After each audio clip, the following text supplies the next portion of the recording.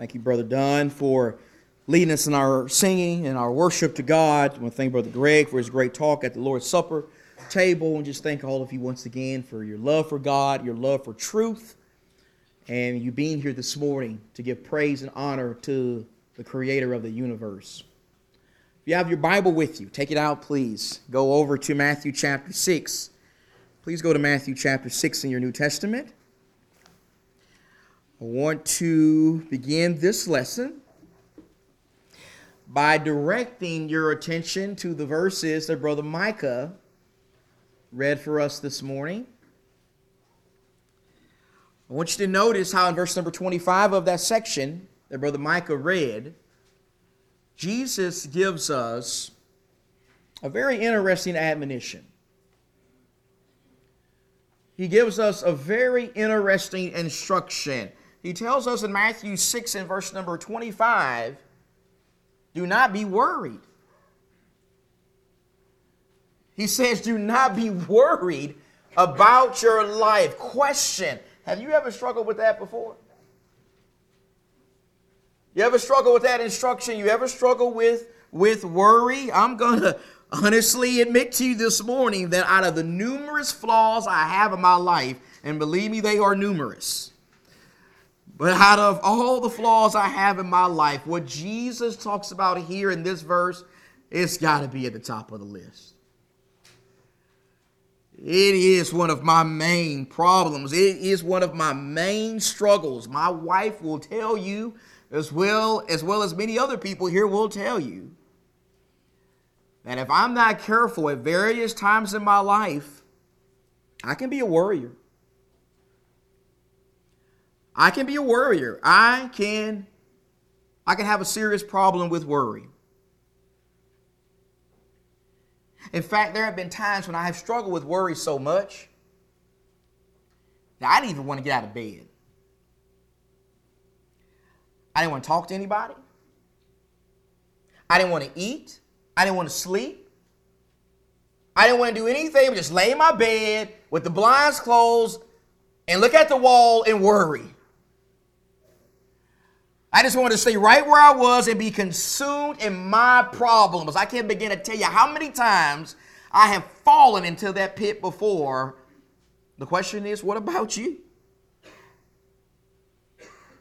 You ever also struggled with the same thing? You ever also struggled with worry? You ever struggled with anxiousness? You ever struggled with allowing something beyond your control to just chew up and consume all your time? You ever struggle with worry? Could you by any chance be struggling with worry right now? Could you by any chance be struggling to focus in your worship this morning because you're worried about something? Maybe you're worried about a marriage problem you're having right now. Maybe you're worried about something going on with one of your children. Maybe you're worried because you have a son or a daughter that's currently not living a faithful life to God. Maybe you're worried because you just recently got laid off from your job. Maybe you're worried because you're worried about catching COVID on your job. Maybe you're worried about the future of our country. Maybe you're worried about your children and your grandchildren having to grow up in a country that each and every day is getting further and further away from the will of God. Maybe you're worried about another possible lockdown coming next year. Or having to do virtual learning again for a while. Or maybe you're worried about whether or not the vaccines the scientists have been working on are truly going to be effective. Are you struggling with worry and anxiousness concerning the challenges of life right now? Well, if so, I want you to know something. I want you to know that Jesus Christ, the great physician, he has the solution to your problem. He has a solution to my problem. He has a solution to all of our problem when it comes to conquering one of the worst slave masters, and that is worry. You see, my dear friends, if we're going to avoid allowing worry to consume us and render us useless in the kingdom of God, then we got to be willing to do 4 very important things according to Jesus. The first thing we got to be willing to do is we got to be willing to check our priorities. We got to check our priorities. We got to check our priorities right here and right now. Let me tell you something. The idea of checking our priorities, making sure our priorities are in line with the will of God, that is one of the main things that Jesus is teaching here in Matthew chapter 6. That is, in fact, the main thing that he's emphasizing back in Matthew chapter 6 and verse number 25. I want you to go back and look carefully in Matthew 6 and verse number 25. Notice again how in Matthew 6 and verse 25, Jesus says, do not be worried. He said, do not be worried about your life. I submit to you this morning that when Jesus says, do not be worried about your life in that verse, he is not saying that all kinds of worry are bad. He is not saying that all kinds of concerns are bad. He is not saying that it is wrong and sinful to be concerned about certain kinds of things at various times in our lives. If that is what he is teaching there, then that idea would contradict many other passages that are found in the Bible. For example, it would contradict what Solomon taught us in Proverbs chapter 6. If you remember in Proverbs chapter 6, Solomon urges us to be wise like the ant. Remember that?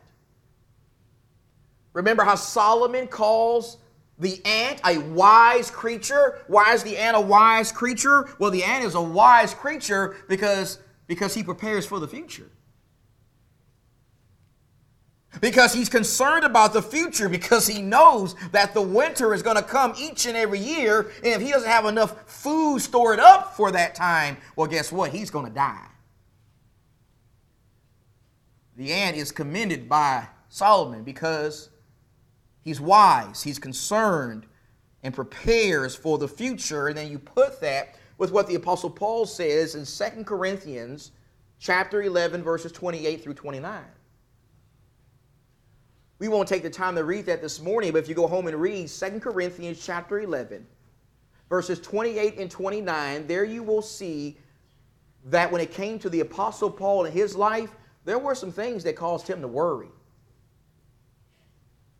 There were some things that caused him to have some serious concerns, specifically the spiritual welfare of his brethren. That caused Paul to have some serious concerns. The welfare of his brethren, that was something that was constantly on his mind. That was something that was heavy on Paul's heart. And guess what? It also needs to be heavy on our hearts.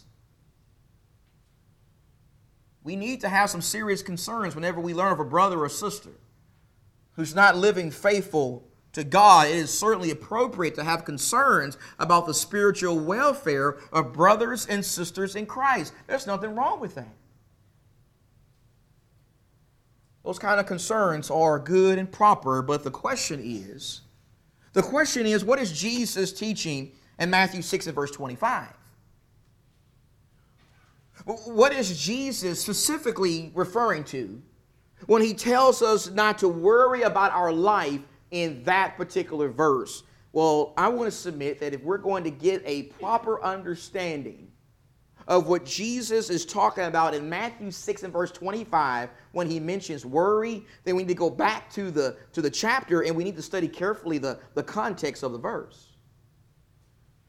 We need to study carefully the context of Matthew 6 and verse 25. Notice how in Matthew 6 and verse 25, Jesus begins that verse, or that verse begins with the word for. Do you see that? For. You know that whenever the word for is used at the beginning of a verse, and that means that you must connect what is being said in that verse back to the previous verses, right? The word for connects that verse back to what was said in the prior verses. So what is said in the prior verses? Well, we go back to Matthew chapter 6, verses 19 through 21. And there Jesus tells us that we need to make storing up spiritual treasures in heaven a top priority in our lives. Do you see that? Jesus says above storing up earthly treasures, we need to make sure that storing up heavenly or spiritual treasures is the top priority in our lives. We store up spiritual treasures when we do things that glorify God, things like prayer and Bible study and evangelism and doing good works to brothers and sisters in Christ. Jesus says that we need to make storing up heavenly treasures the main goal of life. And then in verses 22 and 23, Jesus talks about spiritual vision. He talks about heavenly vision. He says above having earthly vision, we need to challenge ourselves to always see things from God's perspective. We need to see ourselves from God's perspective. We need to see the lost from God's perspective. Jesus says that spiritual vision needs to be a top priority in life. And then look at verse 24. Verse 24. No one can serve two masters. For either he will hate the one and love the other, or he will be devoted to one and despise the other. You can't serve God in wealth, or you can't serve God in money. You can't have two masters. Do you see the point Jesus is making in the prior verses? Do you see how when you studied Matthew chapter 6 and verse 25, carefully in its context, there you will clearly see that in the context of that verse, the Lord is not condemning all kinds of worry. He's not condemning all kinds of concern. He's not saying that all forms of worry and concern are sinful. Instead, he is saying that worry can become a problem for us when we get consumed in it. When we immerse ourselves in it, when we allow it to distort our priorities and render us unfruitful and unproductive in the kingdom of God. That's when worry can be a problem. And Jesus talks about this also in the parable of the sower. You remember Matthew 13? Go back to Matthew 13 and look at verse 22. Matthew 13, 22. And talking about the person who has the thorny soil kind of heart. Jesus says in Matthew 13 in verse 22, and the one on whom seed was sown among the thorns. This is the man who hears the word, and the what? The worry of the world and the deceitfulness of wealth choke the word, and it becomes what? It becomes unfruitful. What Jesus is talking about there is exactly the same thing he's talking about in Matthew 6 and verse 25. Like in Matthew 6 and verse 25, here in Matthew 13 and verse 22, when Jesus talks about worry, he's not condemning all kinds of worry. Instead, he's condemning the kind of worry that consumes a disciple. He's condemning the kind of worry that distracts a disciple. He's condemning the kind of worry that prevents a disciple from growing and bearing fruit in the kingdom of God. You see, my dear friends, when we allow worry about the problems of this life to distract us from growing in the kingdom of God and bearing fruit for the glory of God, then guess what? Now we got a problem. Now we got a big problem. Now we are part of the group of people that Jesus is talking about here in the parable of the sower. Jesus is saying that we can't get so consumed in worry that it renders us unfruitful in the kingdom of God. He is telling us that if we're going to conquer this wicked and awful slave master, then the first thing we got to do is we got to check our priorities. We got to check our priorities. We got to ask ourselves today, is God really first place in our lives? Is Jesus really first place in our lives? Is seeking to do the will of Jesus the top priority in our lives? Or are we constantly consumed and worried about the things of this world? I mean, right now in your life, are you living a life of constant worry because you're just totally consumed in your career? You're totally consumed in moving up the ladder and getting as many promotions as possible. Are you totally consumed in making good grades? Are you totally consumed in excelling in a sport? Are you totally consumed in the stock market? or with politics or social media or doing whatever you have to do to not contract COVID. You see why there's nothing wrong with having some level of concern about those kinds of things. My dear friends, according to Jesus, we must never let those things distract us from doing God's will.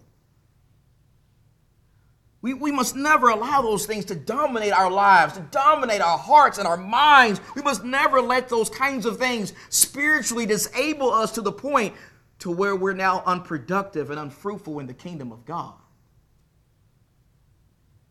That's when worry can become a serious problem in the life of the disciple. Jesus says that if we're going to conquer the slave master of worry, then it starts with checking our priorities.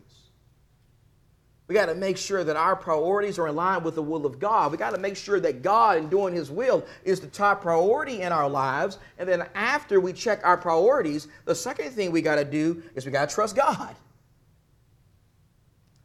We got to trust God. We got to trust that if we do put God and His will first place in our lives, He's going to take care of us. He's going to make sure that everything's okay. Go back to that sermon again, Matthew 6. Go back to Matthew 6. Matthew chapter 6. Look at verse number 31. Matthew 6:31. Jesus says this, "Do not worry then, saying, what shall we eat? Or what shall we drink? Or what will we wear for clothing?" For Gentiles, and the Gentiles there is a reference to people who are not disciples, the people of the world. The people of the world eagerly seek after all these things. They're always trying to get ahead, and they're seeking after the things of the world. But your Heavenly Father knows that you have need of all these things. God knows what you need. Now look at verse 33. Look at verse 33. "But seek first." There's your priorities. There it is. Priorities. "Seek first His kingdom." The kingdom there, the kingdom of God that is mentioned there is not a reference to the church, although the church is part of that. That's not what Jesus is talking about in the immediate context. Most of the time when the word kingdom is used in the Bible, it is used to refer to the rule of God. The rule of God, the authority of God, the kingship and sovereignty of God. Seek first the rule, the authority of God, and His righteousness, that is God's method or prescription for making us righteous, and all these things will be added unto you. You see the point the Lord is making there? The Lord says, make sure you put God first place in your life and trust Him then. Trust that if you do put God first place in your life, He'll make sure you have everything you need. I really like what the Lord says there in that verse. I like it because it shows us that contrary to what a lot of people in our world today believe, God is the one who is providing us with all this stuff we have. God is the one who is taking care of us. God is the one who's always watching over us. God is the one who may not give us everything we want in our lives, but He will give us everything we need. He'll give us everything we need to be sustained and to survive. That's what Jesus says. Jesus says that God takes care. He takes care of His people. And He doesn't just say that there, but doesn't He say that all throughout this section? Go back to verse number 26. Doesn't He make this point when He mentions the birds of the air? In verse 26, Jesus says God takes care of the birds of the air. God sustains the birds of the air. God makes sure that those little bitty creatures always have enough food to eat. He takes care of the birds of the air. And then in verses 28 through 29, He says that He takes care of the lilies of the field. Jesus says that not even the great King Solomon, as glorious as he was clothed like the lilies of the field.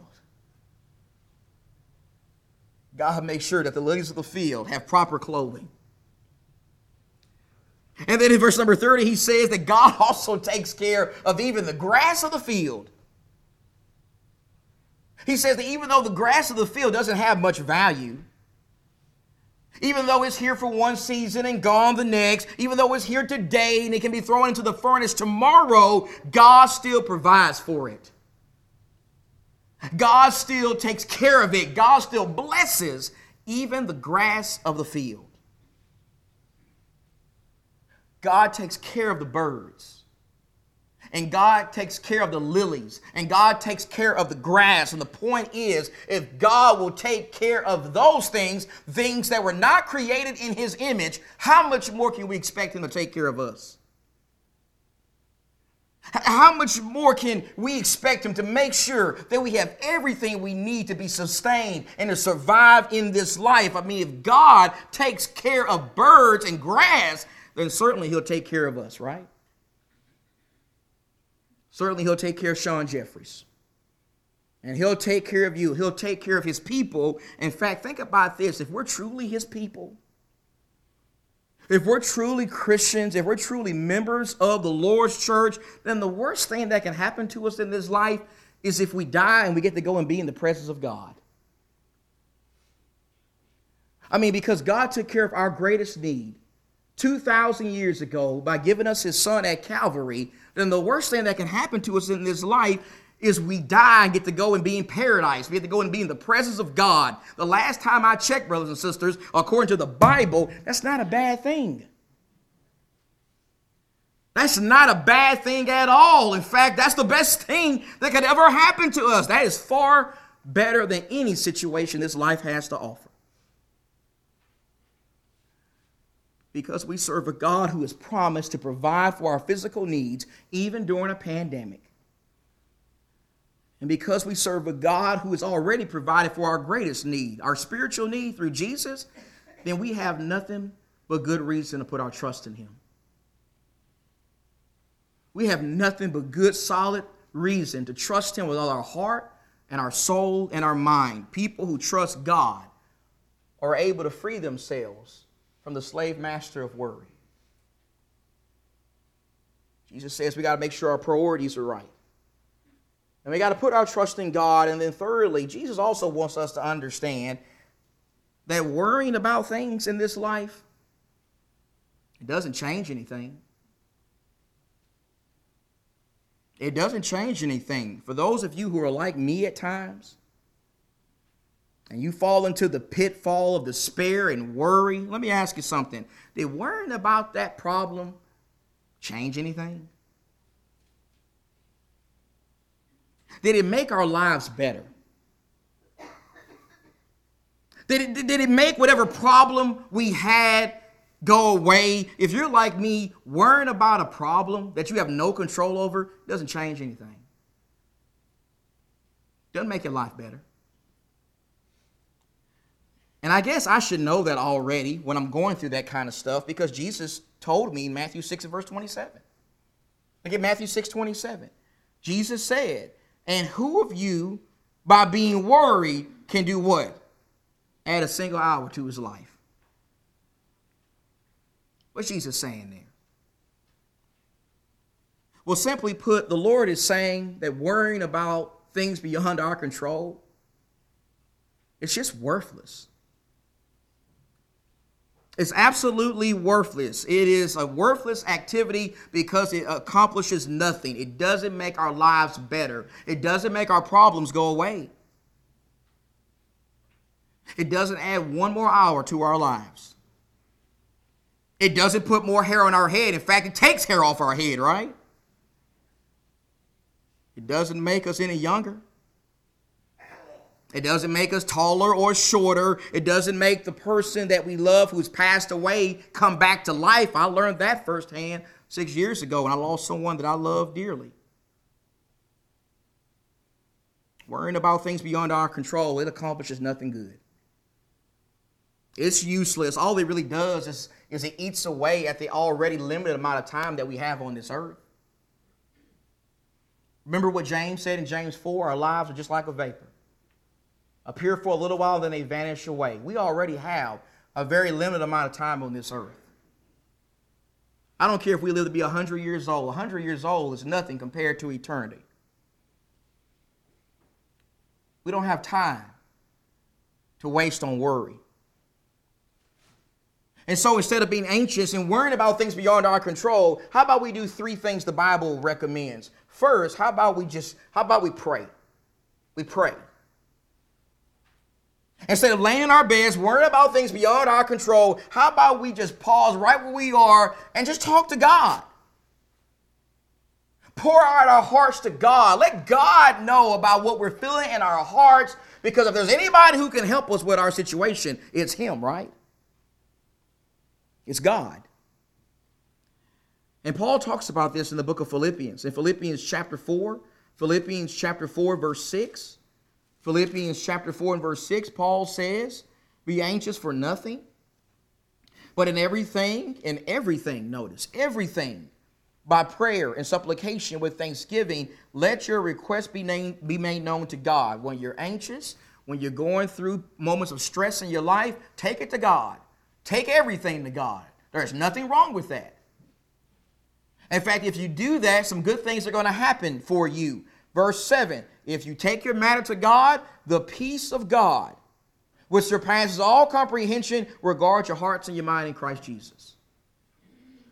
Go to 1 Peter chapter 5, please. 1 Peter chapter 5, look at verse number 6. 1 Peter chapter 5 and verse number 6. The Bible says, therefore, humble yourselves under the mighty hand of God, that He may exalt you at the proper time, casting all, not some, casting all of your cares or your anxieties on Him, because He cares for you. The Bible says that when we have moments of anxiety and stress in our lives, we need to go to God first. We don't need to try to take matters into our own hands and work things out by ourselves. We need to go to God first. We need to go to God with these problems, because He loves us and He cares for us. And if there's anybody that can help us, it's Him. We need to pray.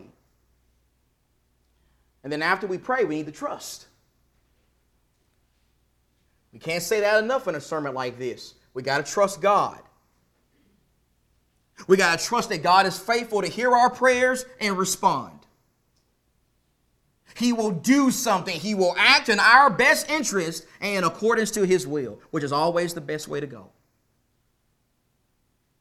Instead of being consumed in worry, we got to pray. And we got to trust God. And then thirdly, we need to count our blessings.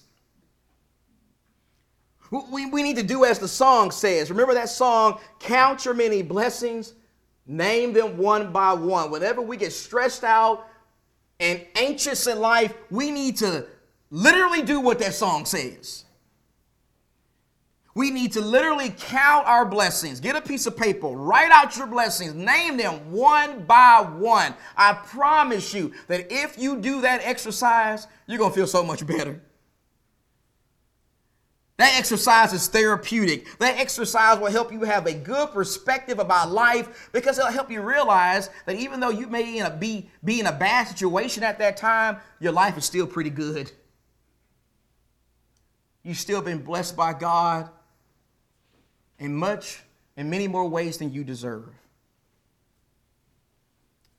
Instead of worrying about things beyond our control, we need to do the things that we can control, and that is we can pray. And we can trust God, and we can make sure that we count our blessings and name them one by one and be thankful for those blessings. Jesus says we need to understand that worrying is not going to change anything. And then fourth and finally, He tells us to do this. He says that if we're going to conquer worry, we got to learn to take life one day at a time. One day at a time. Go back to Matthew 6 one more time, please. Matthew 6 one more time. Look at verse 34. After Jesus tells us to put God first, seek His kingdom and His righteousness, and then trust Him. Trust Him to give you everything you need to survive in this life. In verse 34, He says this, so do not worry about tomorrow. For tomorrow will care for itself. Each day has enough trouble on its own. What's the Lord talking about there? Well, the Lord's point there is when it comes to life, especially the busy lives of most Americans, we need to learn to slow down a little bit. We need to learn not to go so fast. We need to make sure that we don't get so bogged down and consumed in thinking about tomorrow or next month or next year or the next 10 years that we lose track of today.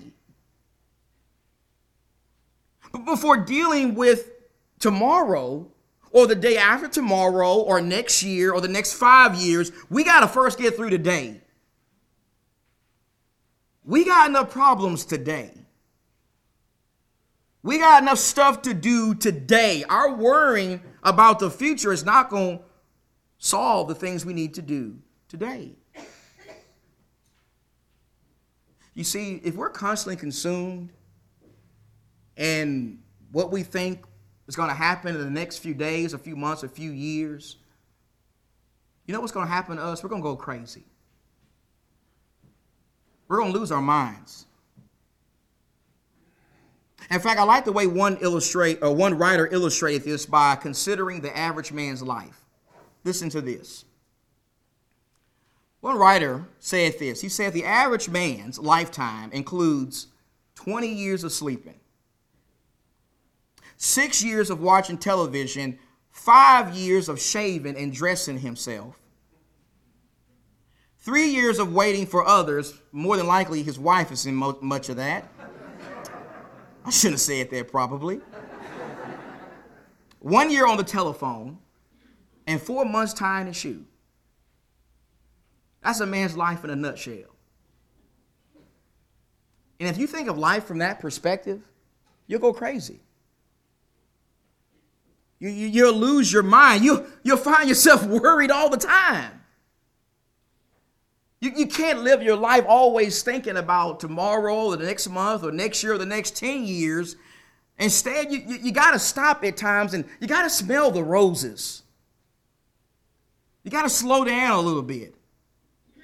You got to appreciate the things that God has done for you today. Appreciate living in a free country today. Appreciate religious liberty in this country today. Appreciate your spouse and your kids and your grandkids and your great-grandkids today. Appreciate your home and your source of income and your brothers and sisters today. Stop and smell the roses today. And also realize there's only so much you can do in a day. You know, there may be a lot of things we want to do in a day. There may be a lot of things we plan to do in a day, but the fact of the matter is, when you think about a day is really kind of short. There's only 24 hours in the day. That's not really a long amount of time, and there's only so much you can do in 24 hours. Instead of focusing on the 24 hours tomorrow, appreciate your life each day and focus on being wise with the time God gives you on that day. Be wise with your time each day. Use those 24 hours God gives you each day to do the most important things that you could ever do in your life, and that is serve God, serve Jesus, prepare yourself for eternity. Don't think about 10 years from now or 5 years from now. Don't get consumed in tomorrow. Use today to do what's right. Use today to read your Bible, to do your Bible reading today. Use today to pray more. Use today to spend quality time with your spouse and with your kids. Use today to call or visit a sick or shut-in disciple. Use today to try to help somebody go to heaven. Use today to be thankful. Use today to try to help as many people as you can. Instead of allowing our minds to be full of anxiety pertaining to the things of tomorrow, let's just focus on today. Let's focus on doing it right today. We don't even know if tomorrow is going to come. We could die or the Lord could come back today. We don't know what's going to happen tomorrow, but we do know we have today. We do know that God has blessed us to bring him glory today. So my question is, as you think about your life today, are you living it to the glory of God? You living your life today to the glory of God. You know, I've done my best. I've done my best to give us some biblical solutions to the problem of worry, but I'm going to tell you something. If you're not right with God today, you do need to be worried. You do need to have some serious concerns if you're not right with God today. In fact, beyond having serious concerns about your soul, if you're not right with God today, you need to do something about that today. You need to do something about that right here and right now. And so if we can help you with that any way at all, if we can help you seek first the kingdom of God and the righteousness of God, if we can help you obey the gospel while God has blessed you with today and this moment, we'll be more than happy to do that.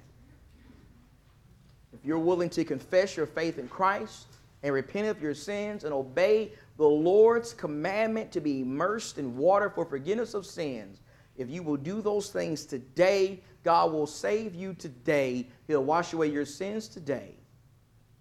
And you can leave here right with God today and committed to bringing Him glory for as long as He gives you to live on this earth. And so if there's someone here who needs to respond to the gospel at this moment, we're going to invite you to come right here and right now. Let's stand. Let's sing together.